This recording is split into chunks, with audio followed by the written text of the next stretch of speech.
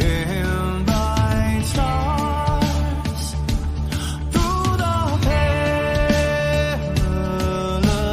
fights. Oh, the ramparts we watched were so gallantly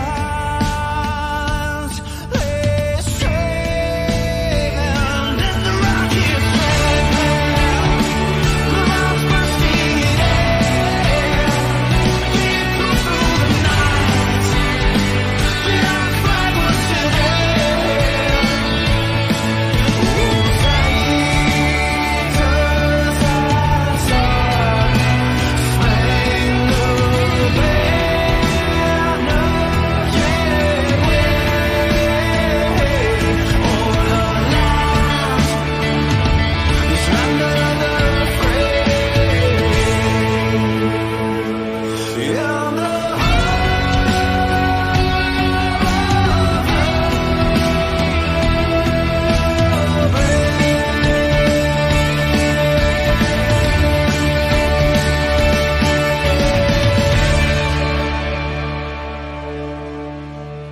Breaking news from Iowa.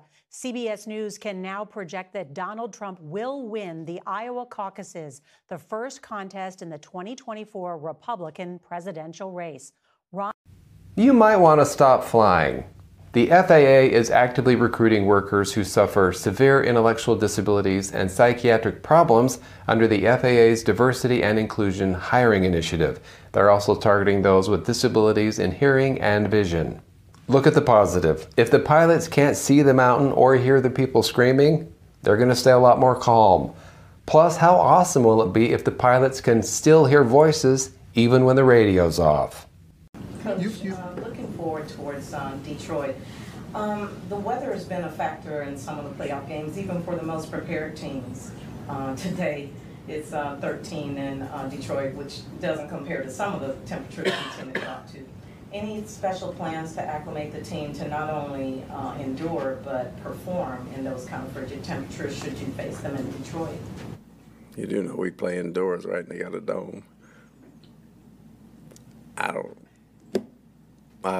No, nothing planned. We're indoors, and we only have to be outside for 20 seconds getting off the bus going under the thing, so we'll be okay. Jesus. That's the media that we deal with. Welcome to Wednesday. How are you? I'm good. How are you, man? You look cold. It's fucking freezing in here.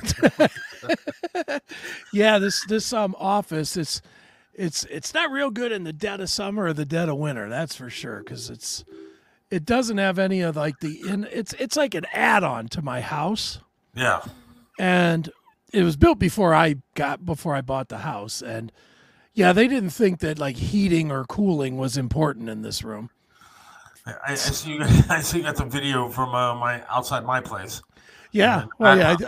I figured if I got to be cold, everybody else has to see what I feel. Well, let me tell you, last night in this house it gets very warm or very cold, one of the two. Okay. And especially upstairs, it gets very hot. Right. You have the heat on.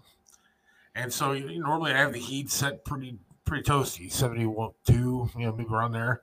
Okay. Nice.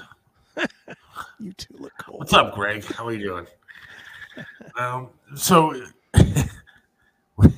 I turned the heat off for her last night because she was way hot upstairs, and I was like, all right, it's pretty toasty in this house before I went to bed. I was like, I'll turn the heat off so she's not dying upstairs and melting. I know she has a day off from school and she's going to sleep in, and so, we'll just keep the heat off. And yeah, I wake up, like in the middle of the night, I had to go to the bathroom, obviously, because it goes like 19 times a night.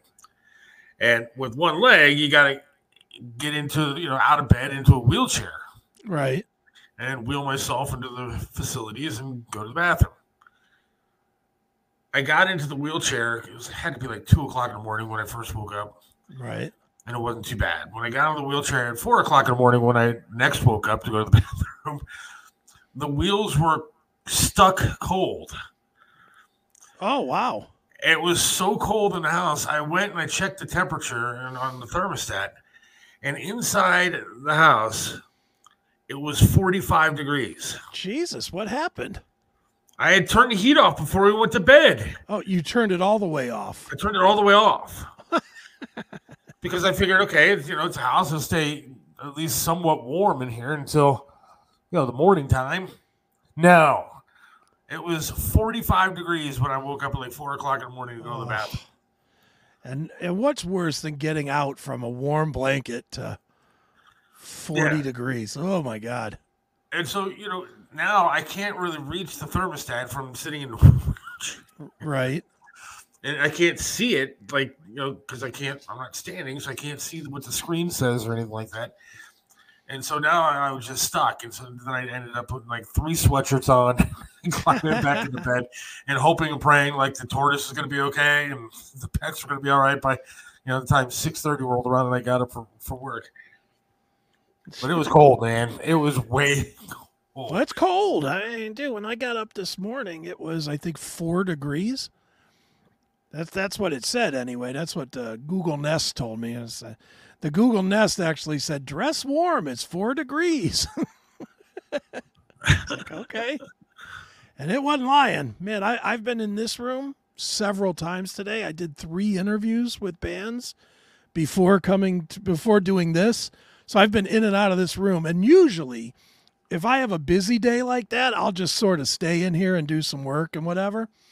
Not today, man. It was like, okay, musician guy, see you later. Getting the fuck out of here because it's cold, man. Just turning the heat down at night. Okay, look, I can adjust the satellite in space, using a rack and radio station. I can run, for the most part, know how to run live broadcasts wherever we go and all that kind of thing.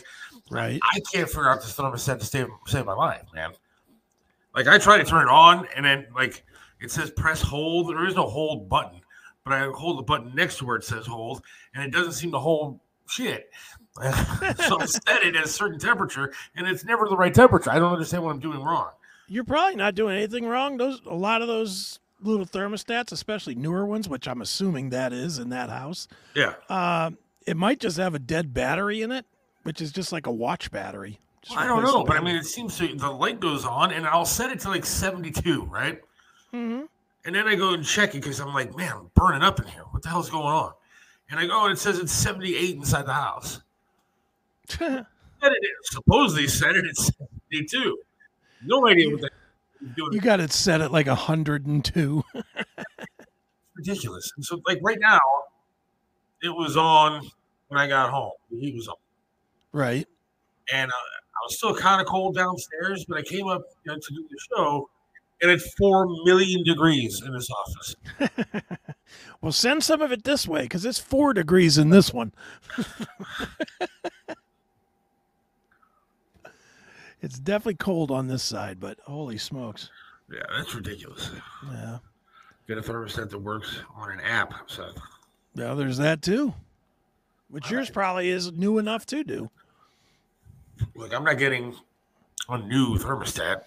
No, the I'm one not you have, rewiring this house. I'm willing to bet you the one that you have probably has an app that you could connect to it with. I don't think so. It doesn't look that new. It's a brand new house, isn't it? No, this development has been around since the 80s. Oh, I thought they built that house. No, this house has been around for a while. Okay. So what would I have to do that? Would I have to rewire everything? What, to switch out a thermostat? Yeah. Not usually. Usually you just unplug and plug in. And then as far as having an app to it, you would just connect it to your Wi-Fi. It would just have a little button that says find the Wi-Fi and find the network. You plug in the password and be connected to it. And then you'd have an app on your phone and you could literally say... Well, that would be nice. Yeah, and that's probably $50. Really? Yeah, it can't be that expensive. That Two-Wheeled Warrior, I'm good. Just went for a bike ride. Now, if you don't know Two-Wheeled Warrior, Greg Mack works at the Fish. He's been on the show. And yeah, he has been on the show. But the audience may not know, everybody. But he bikes everywhere. Like everywhere. It doesn't matter what time of day. It doesn't matter what the temperature is outside. It's literally like 2 outside, and he's biking around. Right. Bravo to him. He said some very kind words to me on Facebook, much like you did. He commented on, actually shared your post, and then, said something as well. And I told him that I'd have to go for a ride with him one day, and then I realized that I'm not going to bike anywhere. There's not a shot of that ever again in my life. There wasn't a shot before I lost a leg. But so I told him I'll drive next to him one day while he's biking to work. Gee, what a trooper you are. Why don't you get an Uber and just say, here, follow that bike, okay? Look, man, it's tough enough for me to sit. I fell out of my chair today at work. You think I'm going to bike somewhere? I literally fell out of my chair. Look, it's so embarrassing, too. Because Lenny George is there. He's a nice, great guy. Older gentleman, but he's super cool, super nice guy. Greg knows him.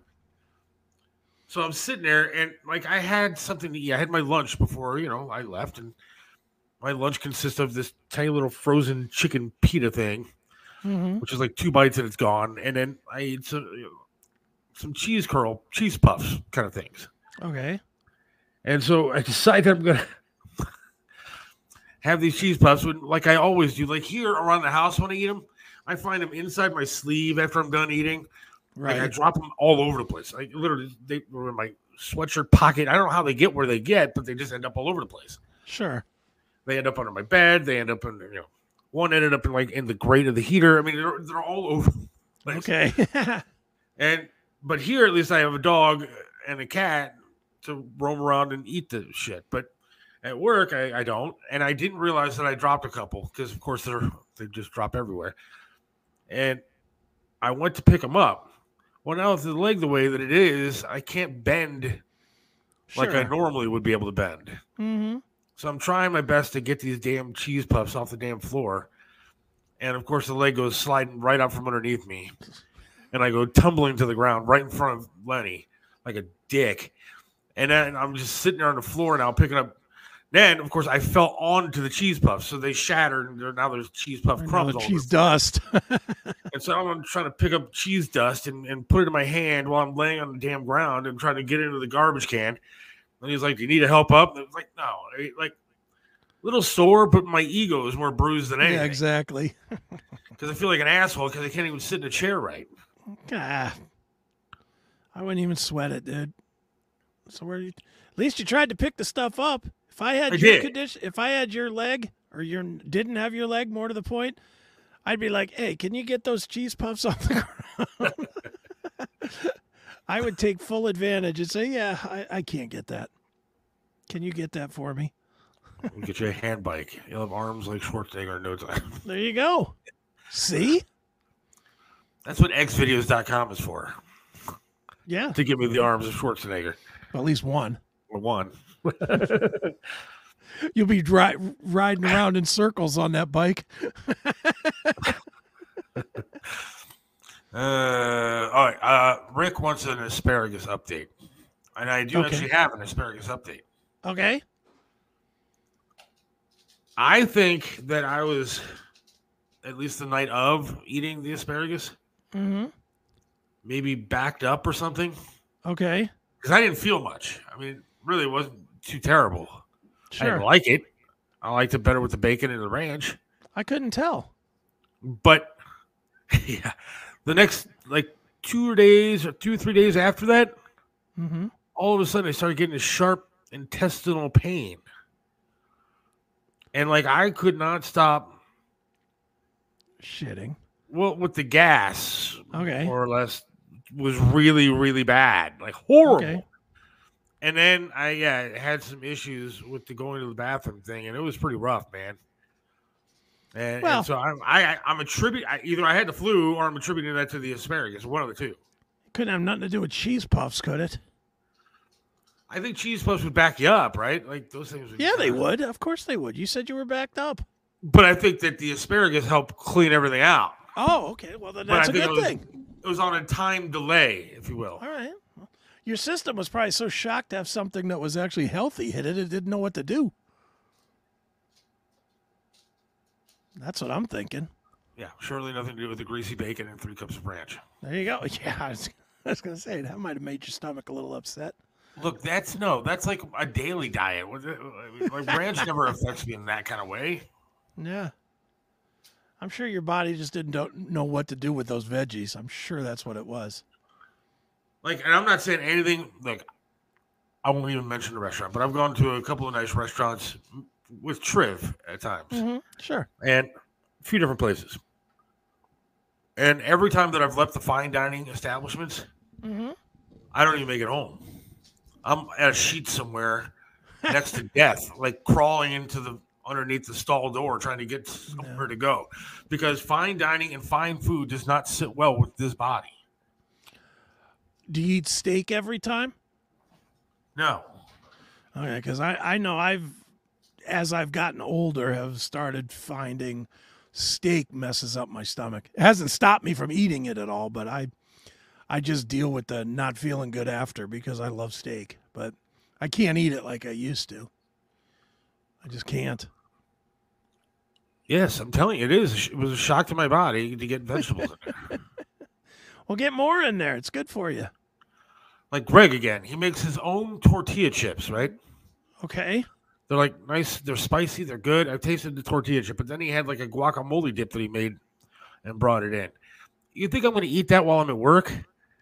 Forget about it. You think a thing of asparagus made me go to the bathroom? If I eat some guacamole or some crap like that, I'll miss my entire shift. I'm not going to be able to do Bob's show. You are so funny with the food. Anything green, man, I'm telling you, will destroy my insides. You psych yourself out. Because you psyched yourself out with the asparagus, too, and it wasn't as bad as you thought it was going to be. Taste-wise, but it hit me a couple days later. You thought you were going to be mainlining poison. Like, I can't think of anything green that I actually can ingest and digest. Not even iceberg lettuce? Iceberg lettuce is fine.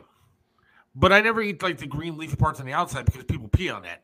So, like, I dig right into the middle of it and get, like, the light green lettuce. So it's barely green, the parts that I eat. You gotta train yourself, man. Train yourself. Eat some green beans. Eat some lima beans. Eat some different stuff. Yeah. Force it to happen. So I got news this week, dude. All right. I don't know if you saw this or not, but I eat green M&Ms. I do that. There you go. Perfect. So what's your news? I got asked to speak next week for at a college, or for a college. I'm not going there. For a college in England. Really? Yeah, next Wednesday. Next Wednesday, I'm going to be giving a little speech for the University of East Anglia in the United Kingdom. Speaking to their about what? Burns really? Stuff. Yeah, they somebody that's like a nurse or something at the hospital that's on site there and is saw something that I wrote and checked out my book and reached out and asked if I would do like a 20-minute talk and then take questions from their I guess they're nursing students. You know, so I'll be That's awesome. I'll be Mr. Aiken, famous writer, next week. See, now that's very cool, though. I mean, like, I would love to give like some sort of an inspirational speech. Well, I don't see why you couldn't. I don't see why you couldn't write the inspirational book. I would love to try, but the only thing inspirational I'm going to say is, like, make sure your thermostat is up so your wheelchair wheels don't get stuck in the middle of the night. I'm going to tell you, dude, and this is the God's honest truth, and I'm not trying to sell my book, which is Call Me Chris over there at Amazon.com if you want to buy it. But you should put it up on screen. Yeah, I could actually, but the thing is, with what me and you, different stuff, but sort of the same at the same time, what we've been through is kind of universal. It's individual because we have an individual situation, but getting through major trauma is universal. And everybody, I don't care who they are, has been through some sort of fairly major trauma. Or knows somebody who has. Or knows somebody that has. And it could be anything. It could be a car accident. It could be a loved one dying from cancer. It could be them getting cancer. It could be losing a limb. It could be me getting fried, getting literally cooked. It could be, whatever it is. And, we all kind of say the same thing. We never knew anybody that had it before it happened, right? Yeah. I'm sure that was one of your probably first thoughts when you were trying to wrap your head around it was, I don't know anybody that's been through anything serious. Yes. And not to pat myself on the back, because I'm not, but when I started talking to you again, I talked to you from a place that no other person in your life was talking to you from, because I had been through something very, very, very similar as far as being able to relate to what was going on in your head, not under your kneecap. You have no idea how true of a statement that is, because when we started talking,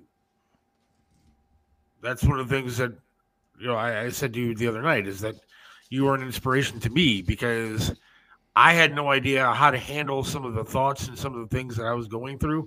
Right. And until I talked to you and realized how much stuff you had gone through also, and realized that look where you are, and that I could get there.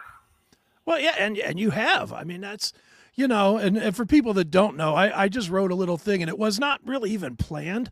It was just kind of a random thought that I had, so I just scribbled something out real quick about how Seth was that Monday on the show talking about getting his job. That was like kind of like almost like the first finish line, from, I'll tell this story. I don't think we've talked about it on the air, but there was a day that me, you, and Chiselka were at a Applebee's, or no, BW3 or something.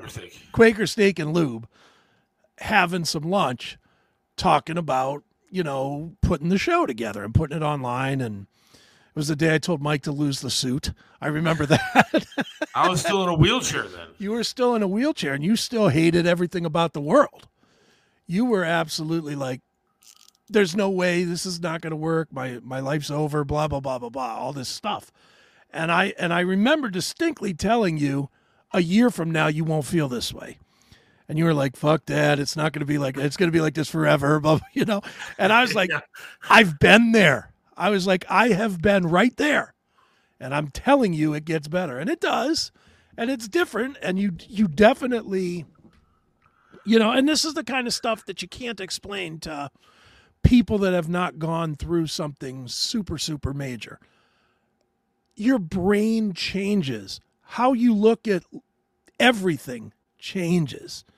I'm sure for you, when you look at, just basic shit, when you look at TV and you see Nick Chubb losing his leg to the football game, you're probably like, you pussy, is that it? It's kind of true. I mean, that's... Look, Dick, in a couple of weeks, you're going to be walking again. Yeah, where you're like, yeah, step into my shoes, millionaire, or shoe. I mean, it's a brain change, and it's about everything. But the one thing that I personally found, especially when I wrote my book, was that I was amazed at how many people just needed to hear somebody else say it. I have gotten thousands of emails, literal number, thousands, since I put Call Me Chris out. And it's always the same thing. I was thinking the same as you. I didn't have anybody to talk to. Nobody could help me. Everybody said the wrong things to me. Does any of that ring true to you like a year ago? Absolutely. And I am so, in a way, thankful for my accident. In a lot of ways, I'm thankful for it. Not in the 14 months of pain, but certainly I would have never been productive. I would have never done the things that I've done. And I would have never been able to write a book like this. I mean, that book is like real raw. And I don't know if you saw it even on Facebook, but anytime I post anything about the book, I get a litany of people from all over the place. They're like, this is the best book I've ever read in my life. And I am so humbled by that because I'm not a writer. I mean, I have 6 books, but I still don't look at myself as a writer. In the scope of what I do, that's very low on the list.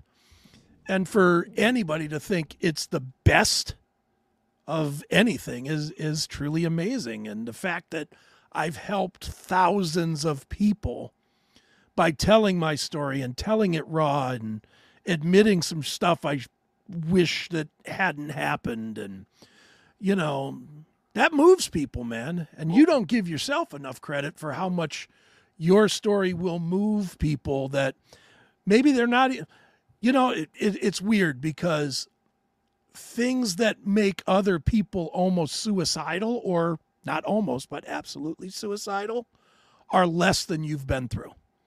And they're less than I've been through. But it showcases the strength. We showcase the strength. And a lot of times, if you talk to the right person, they can take that message and they can say, well, if he could do it and he lost a leg, or if he can do it and he was, you know, he lost 70% of his fucking skin, I can certainly get through a financial crisis or a, you know, lost loved one or whatever, you know, and again, it's hard to assess one problem to the other. Yeah. But I really, truly believe that even just the fact that we talk about this stuff sort of often, not too often, but sort of often here on this show, I think it probably has helped. I guarantee it's helped somebody, and I guarantee you it probably subconsciously has helped more people than less. And there are a lot of things that, and you're right with everything that you said, but there's a lot of things that are tough to admit. There's a lot of things that are embarrassing about what happens to you when you're in the situations that you're in. I mean, and you're right that there's a lot of people that they say maybe not the things you want to hear because they don't really know what it's like. Yeah. You know, even my poor wife, I mean, she sees me on a day-to-day basis, but she doesn't understand what's going on up there sometimes. Sure. When you are dealing with different things. And I mean, some of the, I'll say, dude, some of the shit that happened, like when I was in the hospital, the stuff that I don't even want to think about ever happening to me again.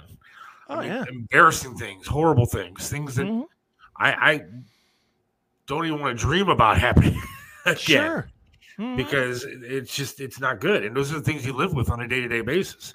And I'll tell you what, man, and, you know, after that conversation at Quaker Steak, I mean, I believed you, but you still sit back and go, when is it going to happen? Yeah. Oh, yeah. And there were some dark times sitting in this very office looking for jobs or looking for, you know, like on Google, what's going to happen to me next, or what, you know, what else can happen, and how to. And you always look up the worst shit too. Oh yeah. Am I going to get lesions on this leg? Where, you know, shit like that. You know, I did that all the time. Like I would get just like the littlest pain that I hadn't felt before, and I'm Googling the worst. Does pain in my ankle mean that I'm dying from burns? You know, shit like that. I did that like crazy, man. And your head goes into dark places. Yeah. And you don't sometimes see the light at the end of the tunnel. But if you don't keep going, what's the alternative? And yeah. Well, and I'm telling you know, it sounds so stupid sometimes to say these kind of things, and I don't want to sound like I want to have sex with you and stuff. But like, you were not only an inspiration to me, but there were a lot of times where I just thought about some of the things you said where I was like, all right, you just got to hang in there, or you got to do this. And as you know, I overanalyze everything. Right. You know, when it came to Chiselka, and you know the discontent that there was between the both of us doing the show. Sure. And how long did it take me before I finally said, all right, I'm done. It. Right. I've had enough.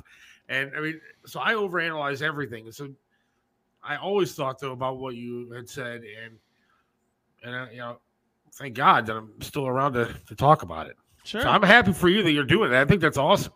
Yeah, I mean, it's a great thing, and you know, do they pay for that? I'm kidding. I don't even know. I didn't How do they ask. even ask you? Do they just ask you to do it? Yeah, they just hit me up on Facebook, and you know, the lady hit me up on Facebook with this big long email, and it was like or a message, and it was like this whole, I checked out your page and I see how busy you are and you probably don't have the time. But it's like it's like she gave me the whole list of reasons I couldn't do it before I ever answered. And I have to get up early let me say this the right way. In Chris time, I have to get up early. In most of you's time, you'll be like, "Oh, big deal, pussy." I have to be up and ready to do this at 7:30 in the morning, which is a little early for me. I'm usually about 9 o'clock guy. But she just asked me, and then I said, sure, just tell me what I got to do and, how I connect to you or whatever. And she sent it over to me, and she sent a little, syllabus and some ideas of, they want me to write a little like 200, 300 word thing, to kind of introduce who I am and whatnot, which, wow, 200-300 words. I wonder if I can do that. But, it just was, it went pretty easy as far as getting it scheduled. And I don't think she was ready for it because I just answered right back and said, sure, whatever. I'm always willing. It's one of those things that I look at, and I know you know this, but the rest of the world may not. I will always do stuff to give back in this arena. Just like when I gave the books to the burn people when they came on with you and Mike. Yeah. I couldn't put my hand up quick enough to give something back to that because I truly love and respect what those people did for me. And this is another thing. This is a group of people that will be doing the same thing that I respect for the next guy that, gets caught in a house fire or gets blown up at a steel plant or whatever. And I want them to be good, and I want them to understand the other side of it, where it's not just a meat market that they come in and slice this and stitch that and move on to the next person. I want them to see that. So, yeah, it really came together pretty quick and pretty easy.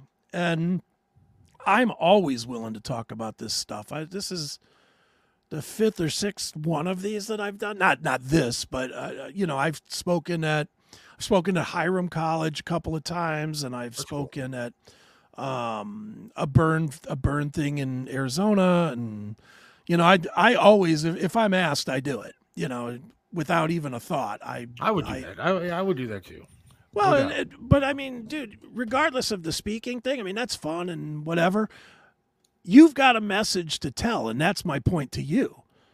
Is you don't think you do. And just like I said in the little thing that I wrote on Facebook, a year ago, you lost 2 years ago, you lost damn near, like literally everything. Everything. Your ability to function, your ability to take care of your family, your friend, your mentor, your job, all at once. You talk about having to reinvent in a hurry. That's it. Not only did you have to reinvent in a hurry, but your fucking mentor in life, you couldn't even bounce off to help you. Because let's face it, let's take Triv dying out of the message here. Let's just take Triv. Let's say Triv was still alive, but everything else happened to you. Lost your gig, lost your leg. Triv would have been by your side to help you through it. Oh, absolutely. Yes? Oh, without a doubt. And that would have sped up the process how much to have that guy being your supporter?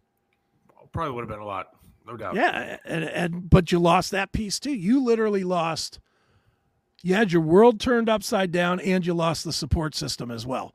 What was cool though is that I did have, again, a friend like you who was there, and then like Sandy and Jim were absolutely there, and they were friends with Trev, and so they were definitely going through a lot, and the fact that they were there to help me through a lot of stuff was fantastic. Also, believe me, if it wasn't for those two, that first getting out of the hospital and months later, we would have been living on the street somewhere or with Heather's mom, because they went out of their way to do a lot of great things. And well, you find I was lucky I did have.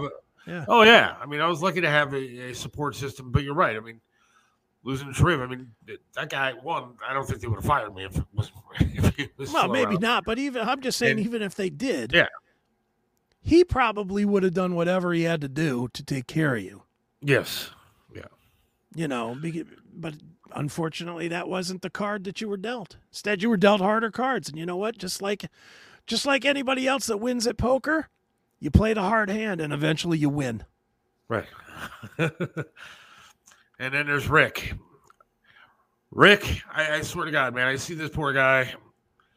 Every post is like him going to the hospital again. And like, I just want this guy to feel all right. Yeah, come on, Rick. Eat some asparagus. Make you feel better. Yeah, I don't think he's. I've met Rick. He ain't eating a whole bunch of asparagus. Likes to make fun of me, but I'm telling you. I remember, though, at the hospital one day, I was there for therapy. I was going downstairs, and it was the same ramp that I had to go down and stuff when I was in there for therapy. And like when I was staying in that hospital, I was there like nonstop. Right. And I was there going down up the same ramp that I had wheeled in, and now I was walking up it. Right. And there was another guy who was a big dude, just like me, and his right leg was missing, just like me, and he was struggling so hard to get up that hill of this ramp and this at the bottom of the hospital. And I remember just standing next to him and walking next to him with my fake leg and telling him, dude, just keep going. You're going to get to the top of this ramp, I'm telling you, and you're going to be just fine. Yeah. And I remember, he shook my hand before I left, and it was that 30 seconds of me just walking next to him as he was wheeling up that ramp, and I didn't push him. I let him get his ass up there and shaking his hand before I left. But I still remember that guy. Of course. I don't know where he's at now. I hope he's doing good. Yeah, dude, we all have that too. We have I spent most of my hospital time at Metro. Well, I spent all my hospital time at Metro, but I spent the good portion of the recovery and the, occupational therapy and all that at Metro out there on, was that West 25th or wherever it is. Oh yeah, that's right. West whatever it is. I honestly don't know the address of it. I know how to get there, but I don't know the address because I never had to look it up. Yeah. So, but where I was, like, there's the main hospital, and then you have to cross just a little street, and on the other side of the street is a occupational therapy building where they do all the occupational therapy. Oh, I've been there too. Okay, so I know exactly where you're at. Dude, I remember one of the first, I was determined that I was going to do this by myself. And like, I wasn't supposed to be driving or anything. And I was driving. I only had one hand that worked, barely. My other arm, I was like 3 surgeries away from my arm even coming off of my chest because the grafts had sealed down. So I couldn't lift my arm. I was a mess, but I'm still driving to the place, right? So I drive over to Metro and I get in there. I can't walk 15 steps before I run out of juice. I just didn't have nothing. And at one point, it was the middle of winter. I still remember this. It was like winter. And I started trying to get across the street by myself. And I got about halfway across the street, right into the middle of the two-way. And I had to stop. I just stopped. I couldn't take one more step. And I stood there, and there's cars. They don't give a shit. They don't care. Especially in that neighborhood. No, they certainly don't. But this guy was sitting in the waiting room of the occupational therapy. And there's like for people that don't know, it's kind of like rounded, and it has those like glass, at least it used to have those little glass square things. Yep. That you can't see real well out of, but you can sort of see what's going on. And he must have noticed me just standing there stuck in the street. And he came out, and he didn't know me from anybody. And he wasn't a doctor. He was a guy. He was a guy that was in there himself getting worked on for like a knee or something. And he comes out and he goes, "You okay?" And I literally said to him, "No." I was like, "No, I can't get across this road." And he looked at me and he goes, yeah, you can. And he took my good arm and he put it on his shoulder and he said, all right, let's go. And he didn't carry me. He made me take those steps, but he just kind of was like, for the one day, he was like my anchor to get me across. And just like you, never saw this guy again. That's awesome. But it's a cool, real story, man. It's people in general are good. And I think we forget that too much. I think we spend way too much time watching CNN or Fox News or whatever, and they do nothing but highlight the cunts of the world. And Lord knows it makes us really think that everybody's an asshole. Yeah. But man, when you're in it, when you're in the middle of it, you really do realize that most people, I don't want to say they're always good, but they have a good heart about them, and they have a good intention behind them a lot of times for whatever reasons. And it's nice to see when you see. That's why I always try to give back with donations and books, and I always donate to charities, and I give percentages of all my books to charities. And I've done, Wounded Warrior and burn stuff with Pinball PA, and with everything I do, I always try to give back because I want to be, for every single person, whether it was a church or this guy that I didn't know or whoever it was that helped me, I want to make sure that I give it back times 1,000. And I try to do that. I always do. So I finally have insurance, so this is good. That's good. But I got on my wife's insurance. Okay. Because this is the cheapest way for me to go. Right. Now, my wife and I have been talking about it for years. I haven't had insurance in years. Okay. And it finally hit when I got sick. And, the reason I ended up at Metro is because I had no insurance. Sure. And let me tell you, when you go to a hospital and you have no insurance, the care that you get is not exactly the care that you would get if you had money coming in. Oh, yeah. And because the hospital knows they know that you're a drain on them. Yeah, there's many a day where I spent on a stretcher in the middle of a waiting room in the bottom of the hospital, just sitting there because they didn't have a room to put me in. And then when they did put me in a room, I sat in a room that was not a private room. It was a room that they would take literally, and I'm not joking. I'd be laying there, and it would be in the middle of the night, and they would have some drug addict that was in handcuffs, and they'd bring him into my room, lay him down on a stretcher next to me, and the guy would be coughing and hacking and next to death, and then as soon as he sobered up, they'd come get his ass and take him out and let him go. And it happened numerous nights. I'll bet. I sat in a room next to a woman that literally was just a crazy person and was screaming every night, and didn't stop, never stopped screaming. It was my just God. stop yelling. Because she was crazy. Right. So, when you don't have insurance, man, they really know how to make sure that you don't have insurance. No, they don't care. Finally got my wife's. And I don't know why we didn't do this for years, because it's all she did was add me to the family plan. It's an extra $40 or something. Right.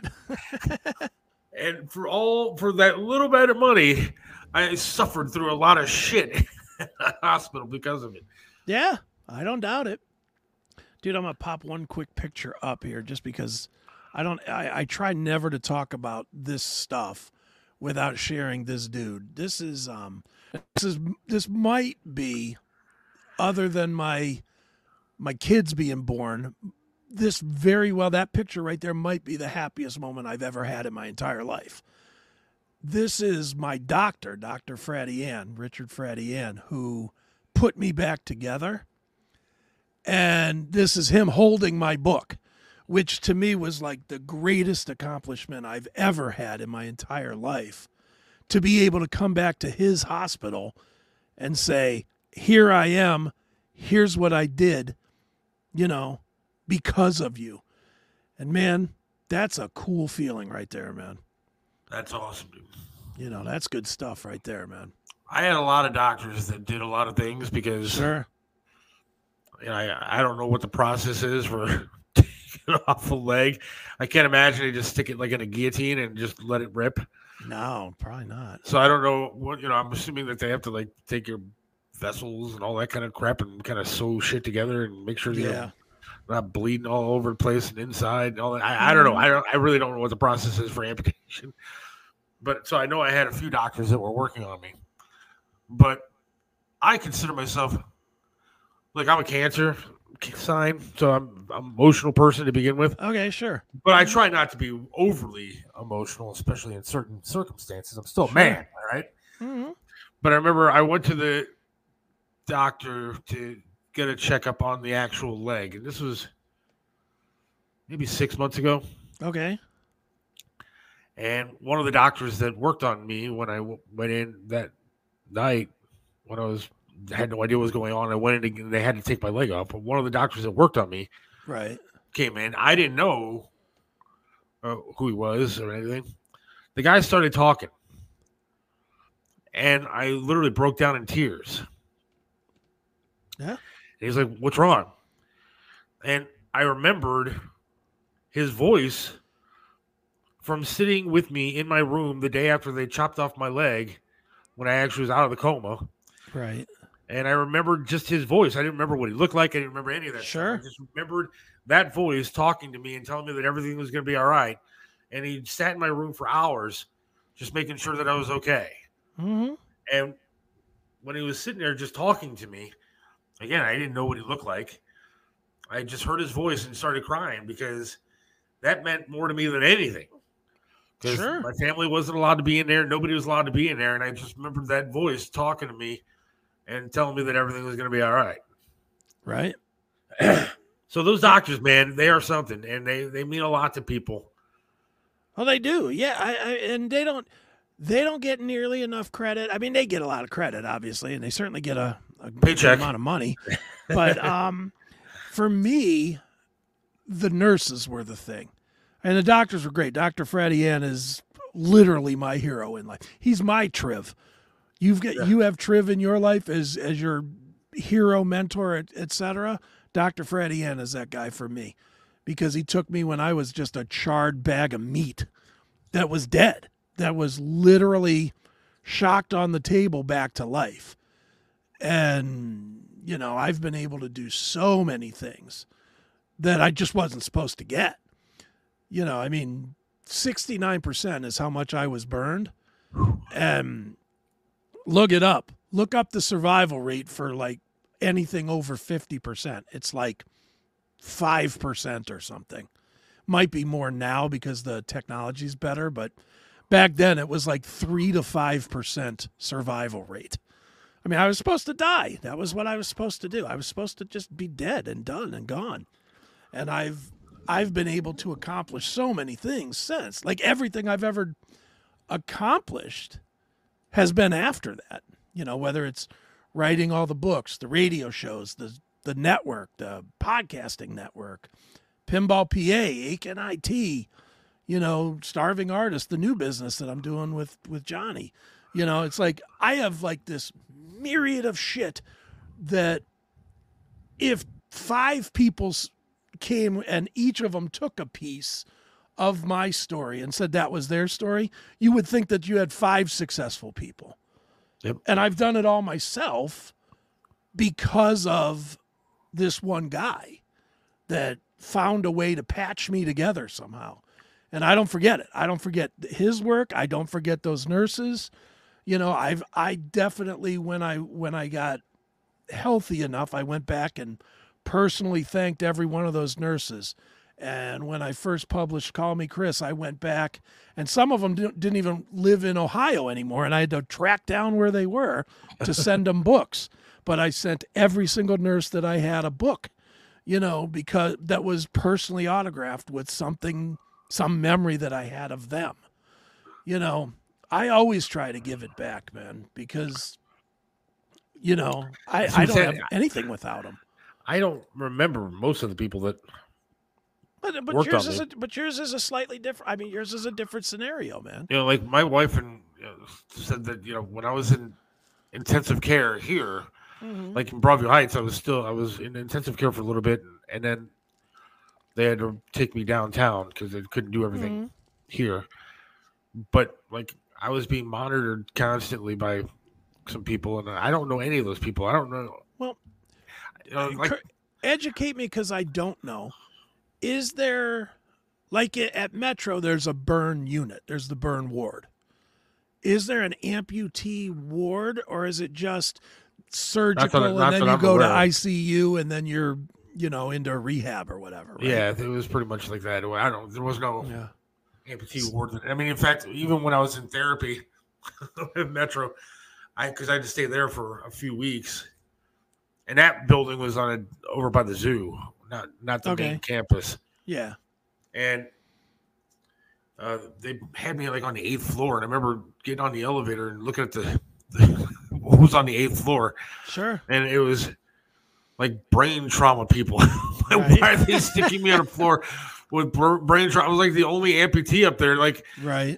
My dad said, "Well, why don't you make friends with some of the other people that are up there with you?" And I was like, "Because they're all have brain trauma. They don't know what the hell is going on." Yeah, exactly. I mean, some of the therapy they had me doing was like, put this puzzle together, and it was a puzzle literally for like second graders. Right. I'm like, okay, I lost my leg. I didn't lose my mind. Now, if you wanted to put it together with your toe or something, now you're talking. But like, I'm sitting there putting together this puzzle that has like giraffes on it, and it's like big pieces like the size of right. This. Like, all right, I understand 6 pieces in the whole puzzle. A puzzle together, yeah, that's what it was. And I'm like you're gonna time me on how to put together a 24-piece puzzle, right? Of animals, but. I mean, so it was a weird thing. There was no amputee ward. But they just stuck me up there. Sure. Well, I think that might be why I have so much more of a connection to my docs and my nurses, because there is a burn ward, and those people work specifically on that ward. Like burn, from what I understand, what I've learned, burns are so traumatic for nurses and doctors that very few of them stay. Like, they do a rotation and then they go to something else because burns are just brutal. And, so they don't have, it's not like people come into work at night, like a nursing pool. It's not like people come into work tonight and say, okay, you're going to the burn unit and you're going to the psych ward. It's not like that. It's literally, that's your job for a year or 2 years or whatever. So I think I probably had more of a connection because I had the same people every day. Yeah. Every day, every shift. Let me tell you how crazy I am, though. Mm-hmm. Because I'm fucking nuts sometimes. Again, you know me. I overthink everything. Sure. And so I was sitting there for a while in that damn therapy hospital, and you can't go anywhere. Like, I went outside one day, my buddy Jake, Jake, I think you've met Jake. Mm-hmm. He came up there to visit me, and he's like, "Are you allowed to go outside and I can smoke and stuff?" I was like, "I think so." But we were outside for too long that they came looking for me. Okay, yeah. And then they trapped me back up there again. And like, I felt like they were trying to keep me there. Like they're never going to let me out of here. And it was weeks that I'm sitting there just going, "Please, God, I just want to get the hell out of here." Because I'm sitting, what am I learning here at this hospital that I can't just do at home and then come back here and do? And it was nuts, man. There was some times where you're starting to think like these nurses are like, are they going to kill me overnight? Like, you don't know what's going on. It's such a weird mental screw up thing that does to you. And trapped in all of a sudden a situation. Your family's not around. Nobody's around. It's just you. Right. And you're missing out a part of you. You don't know what to do. I've said this a bunch of times, and it is so true. There is no lonelier place in time than 2 a.m. at a hospital. Man, if you are a patient and it's 2 a.m, you're begging for them to come around and take vitals. Just so that you can talk to somebody and say, yeah. And it could be about it. Dude, I remember, what was that show? Hill Street Blues used to play on the TV in front of me. Yeah. At 2 o'clock in the morning. It was like 4 straight hours of Hill Street Blues, which was actually a decent TV show now that I'm older. But at the time, I didn't want to watch Hill Street Blues. It was that or infomercials. That's all they had on the TV. And I remember the nurses would come in to take my blood pressure, and they're always checking my breathing because my lungs got singed pretty good from the heat of the molten metal. Singed the sac that your lungs sit in. Yeah. So they were always checking my breathing. And they'd always make me put this freezing cold fucking ice thing on my face and breathe, and then breathe into one of those tubes with the little ball in it thing. Yeah, oh, yeah. To see if I had any kind of breath strength and all this garbage, right? And I can just remember this one nurse named John would come in. He was like the 3 a.m. guy. And he must have hated me, because every time he'd come in, he'd be like, "Oh, dude, look, Hill Street Blues." I'm like talking to him about stupid ass Hill Street Blues, like it's not like a 20-year-old show at the time, Right? And B, like he gives a shit. He's working, But he was always really cool about just kind of hanging out and talking. And he actually learned about the show, and he'd come in and go, "Oh, what is so and so doing on the show tonight?" And just because that was what I needed, and that's what he gave me back. And it's those little things. I know this, you know this. He probably went back to the nurse's desk as soon as he walked out of the room with me. I was like, "Oh, that fucking guy again." But he didn't do it to me, which is what I needed. Yes. He was good to me no matter what he thought afterwards. So yeah, I had a very good connection with the staff. And I'm very thankful for them. I know a lot of people like to shit on Metro Health a ton. You'll never hear a bad word from me, because I got everything I was supposed to get times 1,000. For the most part, I had great experiences there, but there were some that were not so great. I'll tell you that. I mean, there were some times where in the middle of the night, these two big dudes would come in, and they would, because I couldn't get up and go take a shower or anything like that. Sure. And so it was their job to come in and clean you up. Yeah. and man, it was just like flinging you here, flinging you there, and then they would just walk out, and it would be up to me to try to pull myself back up onto this bed. Mm-hmm. And like it was no good. I ripped a chunk of my hair out of my head trying to get back up into bed, because I was like trying to reach above me. My hair got stuck, and I just ripped it out, trying to pull myself back up. There were some fucking nightmare scenarios that happened up there that I don't wish on anybody. I don't doubt it, dude. I have a bunch of those too, man. I have nurses were awesome, but I think they were just orderlies that were not there to. They didn't really give a shit what you were doing care. Up there. They were just like, "All right, we got to change the thing. Roll left, roll right." Yeah. Jam the sheets under you and get the hell out of there. I get that. Yeah, I mean, dude, it's tough. It's really, and you lose everything. You lose your dignity, first of all. Yes, you do. There's some of the stuff is you just lose, man. I'll tell a horrible story. You want to talk about losing dignity? I didn't write this in the book. It was so much, but I'll tell it here. There was a point that my system, from all I was putting in my system was whatever the IV was feeding me, and those Ensure boxes. Oh boy, which are horrendous. Ugh. I know where this story's going. Well, I got completely jammed up.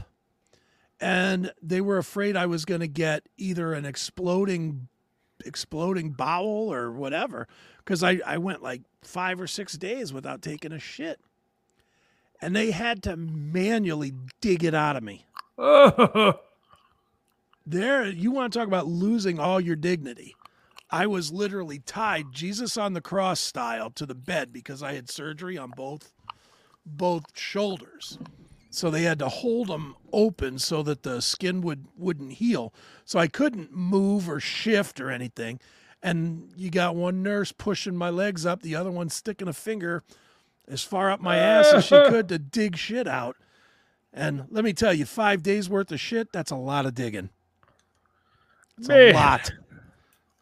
That's when you think about that kind of stuff, you're like, you're sitting there in that bed and you're going, again, going back to what you said earlier, is this ever going to end? Yeah. Is this the new way? You can't see a year from then. No. All you can see is I can't even take a dump by myself. Yeah. And you're just like, oh my God, this is the worst, man. Yes, I believe me, I know those experiences. Yeah, it's horrible, man. But you make it through. I made it through. You made it through. A zillion other people have made it through. We're all survivors of that shit. Amen. Man. That's what it is. Yeah. We are going to have Tony Masaccio coming up. Speaking of shit. No. Kidding, Tony. Kidding. But here's the deal. We actually should we reveal or should we just do what we're going to do? And I think we do what we're going to do, and then we can have the reveal talk with Tony. yeah, all right. I think that makes sense. Yeah. But sometimes it's cathartic to talk about this kind of stuff. Sure. May not help anybody listening, but it helps me and you. Yeah. And then there are certainly days where I worry with like what's going to happen next. Of course. You know, with Dude, this shit that I have, dude, it's not like I'm like this is like that's it, you're done. I mean, it could be the next, it could be the other one at some point. It could be, it could be Sure. numerous things that could go wrong, and I don't like thinking about it, but you do think about it. Dude, I'm 29 years since my accident. My accident was December 12th of 94. And, so I've gone 29 plus years. And I still worry about, certain things like, COVID was a big, big problem for me. Not that it's not a problem for everybody, but it was much worse for me because the top like 15, 20% of my lungs don't work like at all. They just don't take in air and process it, or because they got this part up here got singed. Like when I was standing in front of the furnace and it blew up and all the molten hit me right there. It just hit me and singed, and the shit was 1,500 degrees. So even though it didn't get all the way through the muscle or into the muscle and into the bone and everything, just imagine standing an inch away from something that's 1,500 degrees. Everything inside gets the effect of that.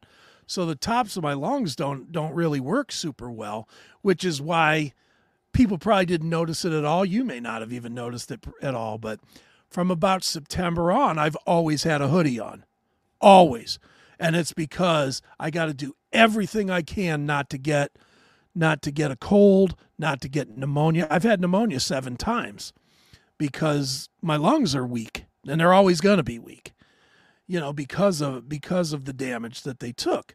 So I'm constantly, it's still 60 degrees, and I'm wearing a hoodie because I got to protect myself a little bit, and that's one of the ways that I can is by always being warm.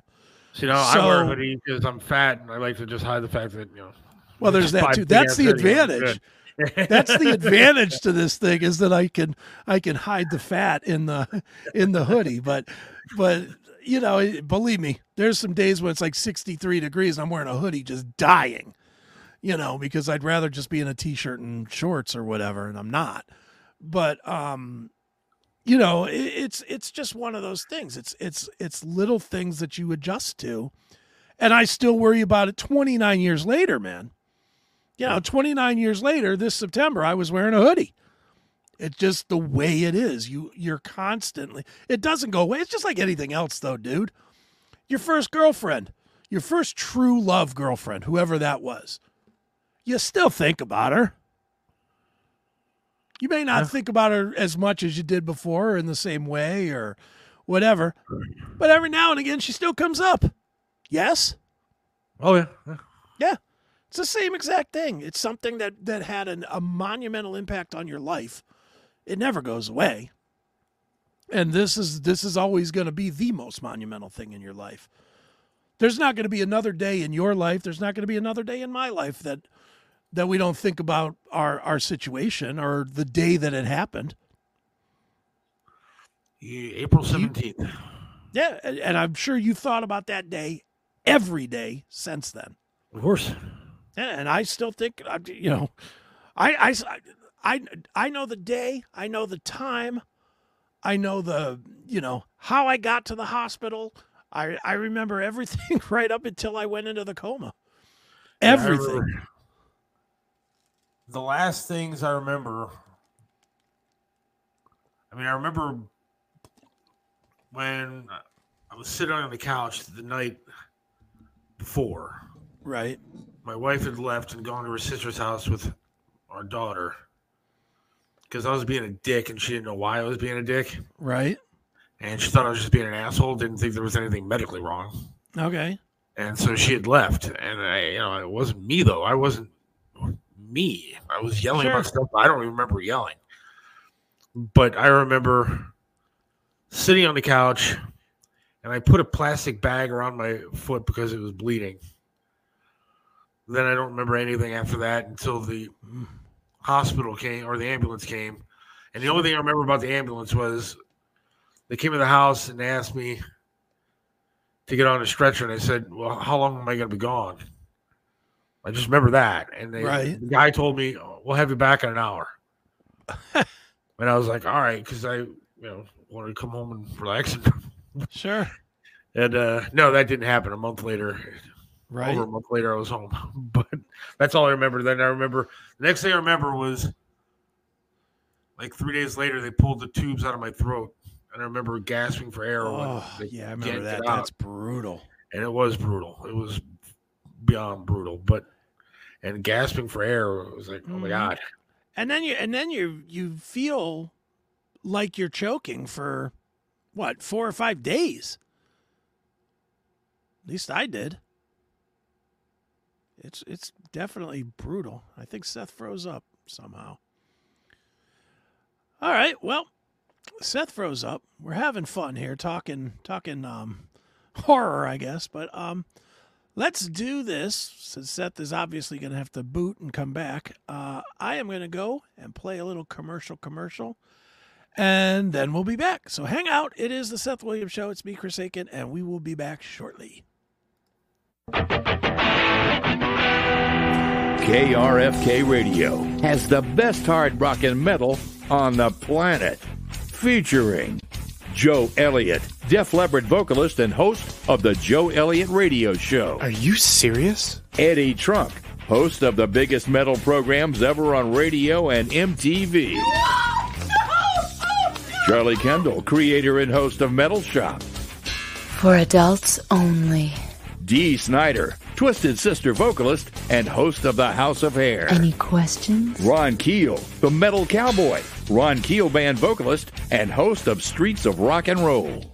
And boss of this here outfit. L.A. Lloyd, host of the Rock Countdown. And here comes the best part. The Classic Metal Show with Neely and Chris Aiken. And Hairball John.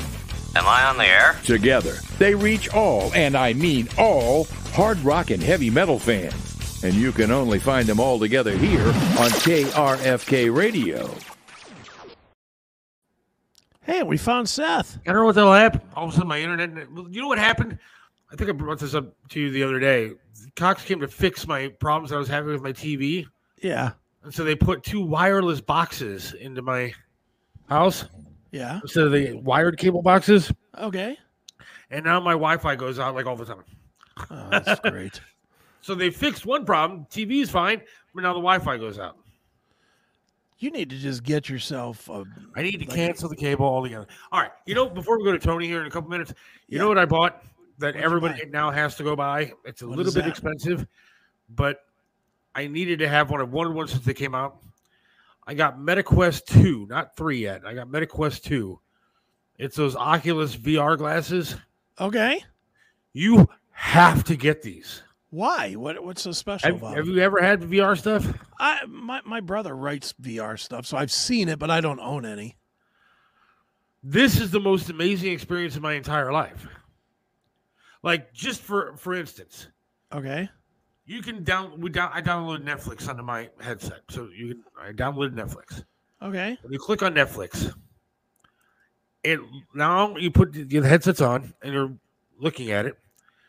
All around you don't see the room anymore. Now you see another room. Off to your left is a window where it shows like a mountain, like the Swiss Alps.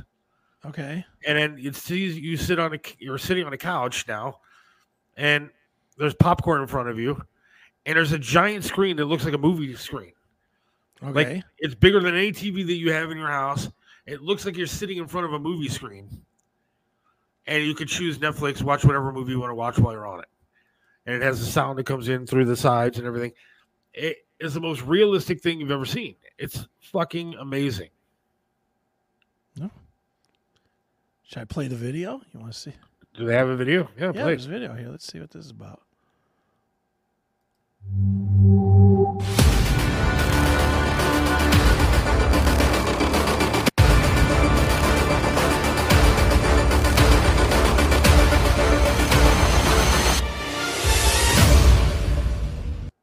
That's what you have? Yeah. But that doesn't do it justice. I mean, everything around you, it's all 360. I downloaded like a roller coaster game, right? Okay. I had to take my headset off at one point because it was too intense. It felt like I was actually on a roller coaster, and I almost fell out of my wheelchair because I was sitting in the wheelchair doing it. And right, then there's another thing, they show you they have a tutorial on it, okay, where everything's all around you, and again, it's all 360. Everything you look behind you, there's stuff everywhere, and then they have a table, and you can use your hands to pick up a cartridge, put it into this thing in front of you, and then you can start shooting a gun. Wow. It is the most realistic, coolest thing I've ever seen in my entire life. Nice. I'm sure before too long we're going to have concerts and everything else delivered that way, and I will own it at that point. You could do it on YouTube, same thing. Right. And YouTube is amazing. You can watch our show in VR. Really? It's amazing. That might be too much. See us. Yeah. But you have to. Well, this I'll is the have to problem. check it out.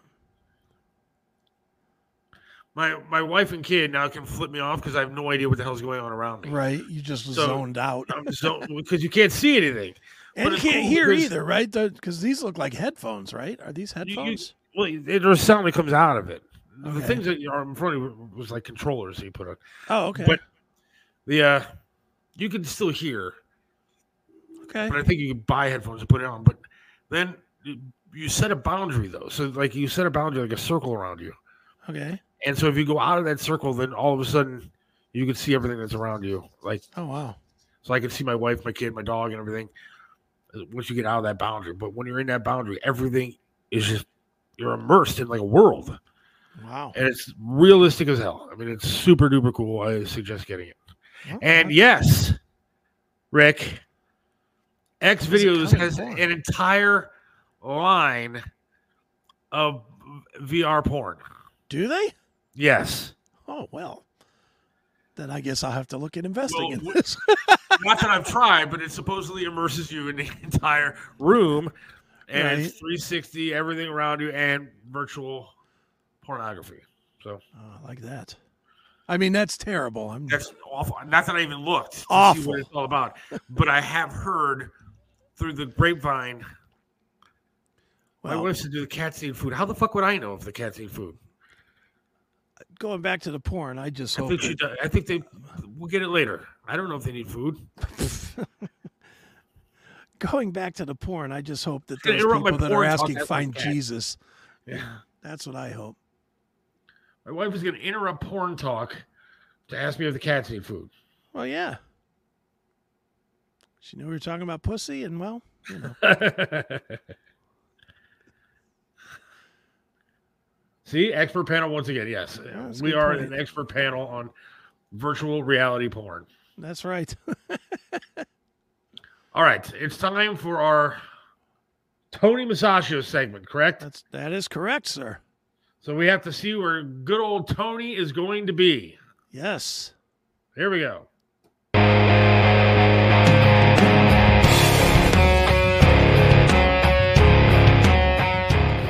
Tony Masaccio here at Flower Restaurant on 91 and Chagrin Boulevard in Moreland Hills, one of the most greatest fine dining restaurants in Northeastern Ohio. They've been here about 10 years. Come on in, guys. Let me show you the place.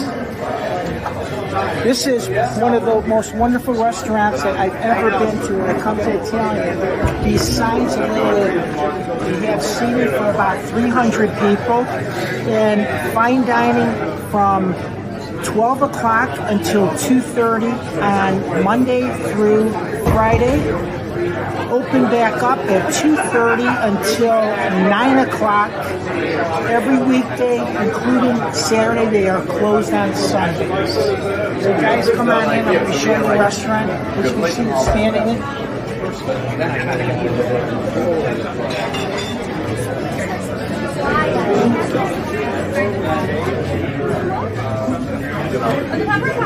Do I have the greatest job in the world? Look at this. I've got tagliatelle bolognese. I have a Caesar salad, bronzini fish, which is a Mediterranean fish. It is a light white fish. I also have, look at the size of these carrots. Seth, you've never eaten a carrot. I'm bringing one back to you to the studio. And I also have the big ass meatball, which is their homemade meatball with their homemade sauce. And of course, it's an Italian restaurant, so you get your bread, and you get your oil, and you get your cheese that goes on everything. So you got to check this place out. Again, it is a Flower Restaurant. Oh, and by the way, as you can see my shirt here, it says Fox 8. Remember when I was telling you when I was partying with Nick Camino from Channel 3, and I took the shirt off his back when we were drinking? Well, I took the shirt off of Little John's back, too. It didn't fit him anyways. Tony Masasha reporting live at Flower Restaurant. I will talk to you guys soon.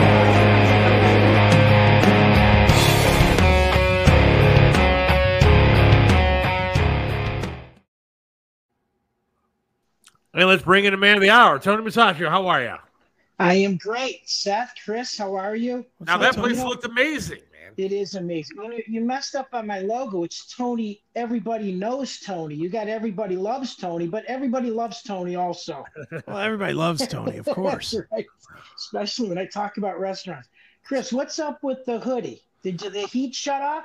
There's no heat in my office. My office was an add-on to my house when they built it, like 20 years after they built it. And of course, nobody considered that it might ever get cold or warm in here. So there's no climate control. You look like the broadcasting Unibauer. That's right. I saw a couple people saying I look like the Emperor in the Star Wars movies. Yeah, yes, you do. That's funny. All right, Tony, do you know somebody named India? I do, yes. She's one of my listeners, my radio listeners. So Tony is my white brother from another mother. Oh, that's so funny. She is a great listener on my 1490 WERA Flashpoint. You can tune in every Saturday morning. I have listeners that, every color, every creed, every religion on that show. So I am, I'm the only white Italian Catholic Jew on an all black owned radio station. I've got it covered. And I've got a large audience, which is kind of cool. So cool. Actually, the reason why I have a large audience is because of Ed Flash Barons. I mean, here's a guy, and again, we're like minuscule of being in the broadcasting industry from a guy who was on it for 50 years. You can't even fathom that. Yeah, it's crazy. And speaking about it, it's like Big Chuck and Little John. As a matter of fact, Little John's birthday is this Friday, the 19th. So make sure you send a text to him, Seth. Oh, really? I believe he's going to be 78 years old. Wow. And he looks not a day over 30, man. That guy doesn't age. He doesn't age. And and when I go out to eat and drink with him, he can still drink a bottle of Kettle One any evening that we go out and drink. It's unbelievable. I love that guy. One of my favorite memories is having dinner with you, Triv, and Little John and his wife were there. Yes. And we ate downtown at Colin Hubbard. Yeah. Yes. It was a great time. It really was. The bill was $600. Isn't that insane? I remember getting mushroom soup there, and it actually tasted like the mushrooms came out of the ground, not the mushroom soup you get out of like Campbell's. It was good. So, the best part about that night, Tone, was I went outside to smoke with Triv, right? Mm-hmm. And this homeless guy comes up and asks Triv for a cigarette. Oh, that's and then he goes, Triv, I have to tell you, I listen to you every day. Like you're pushing a shopping cart and you're homeless. How do you listen to Triv every day? But sure as shit, he had a radio in his shopping cart. And he listened to Triv on every day. And I wanted to thank him. He didn't count the ratings. You know, that's a great example to show you that you don't know who's listening to us, who's watching us. And, you know, and I told that story where people obviously have a very distinctive voice and they recognize my voice wherever I'm at. Yep. And, you know, and that's kind of cool because your audience gets larger and larger because they turn somebody onto somebody. And that's how it builds. Just, you know, no different than a Trevisano show. So, yeah. So how was Flower? Flower is an unbelievable restaurant. So besides Little Italy, Mia Bella, Trattoria's, Gorino's, this restaurant, actually, Paul Manillo owned Washington Place and he owned Baricelli Inn, one of the first restaurants on Cornell and Murray Hill Road. And I am talking like in the late 70s. So he opens up this restaurant with Matt Mateo, who's another great chef. And this was about 10 years ago. And this was a hit. And they know it was going to be a hit because that area is very wealthy. You're looking at Pepper Pike, Beechwood, University Heights, again, Moreland Hill. It's the most wealthiest area in Cleveland. So that meal that I had in front of you that I just showed you was about $206. Huh. It's really not that bad. That's not bad. No, again, the fish was $40. The branzini was $40 alone. Yeah. So, and they're one of my window cleaning customers. So obviously they're friends of mine, and they've been a great customer for all those years. I gotta try that. That one dish, I can't remember what it was. It looked like the pasta they had in front of you. Tagliatelle bolognese. That looks, you know, easy. It's my go-to dinner there. Sure. It's wonderful. What's all in that?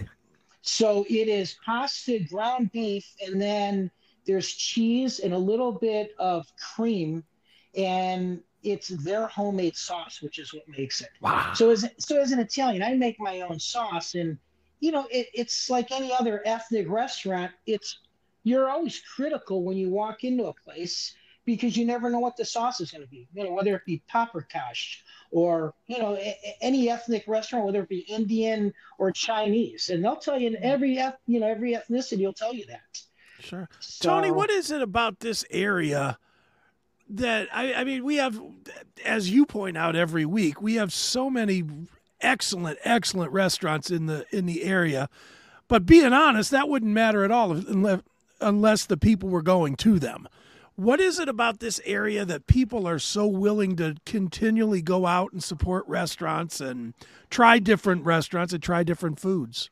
You know, there's a couple of answers there, Chris. First of all, it's the experience, it's the service, it's the cost, and now the means of going out to eat today are our entertainment. You're like, you know, again, you're watching Netflix at home. You know, unless a brand new movie comes out or you go into the movie theater, and look what's happening. I mean, it's a cold night here in Cleveland in the winter, or in the spring or in the fall. You're actually sitting on a patio. Any given restaurant throughout the suburbs or downtown or, you know, wherever. And what's happening now is, again, this is our way of going out, meeting people, and spending our extra income, our disposable income is going out to eat. And I got to tell you, so last night, this is a great question because I was at Flower, and again, it's a very expensive Italian restaurant.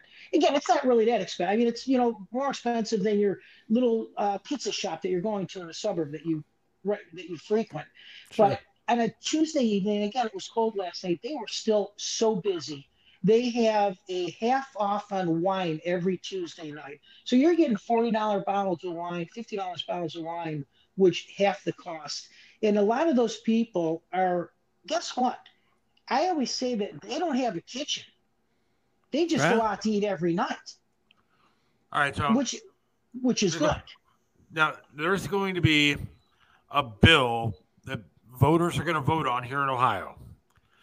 And it is to get rid of the tipping service industry. And so what they want to do is get rid of, tips for waiters and waitresses and all that kind of stuff. They're going to include a gratuity of some sort into your bill, and then they're going to have to pay the waiters and waitresses and stuff higher salaries. Now that, I think, is going to destroy a lot of restaurants. Seth, so there's a double-edged sword on that bill, and I agree with you.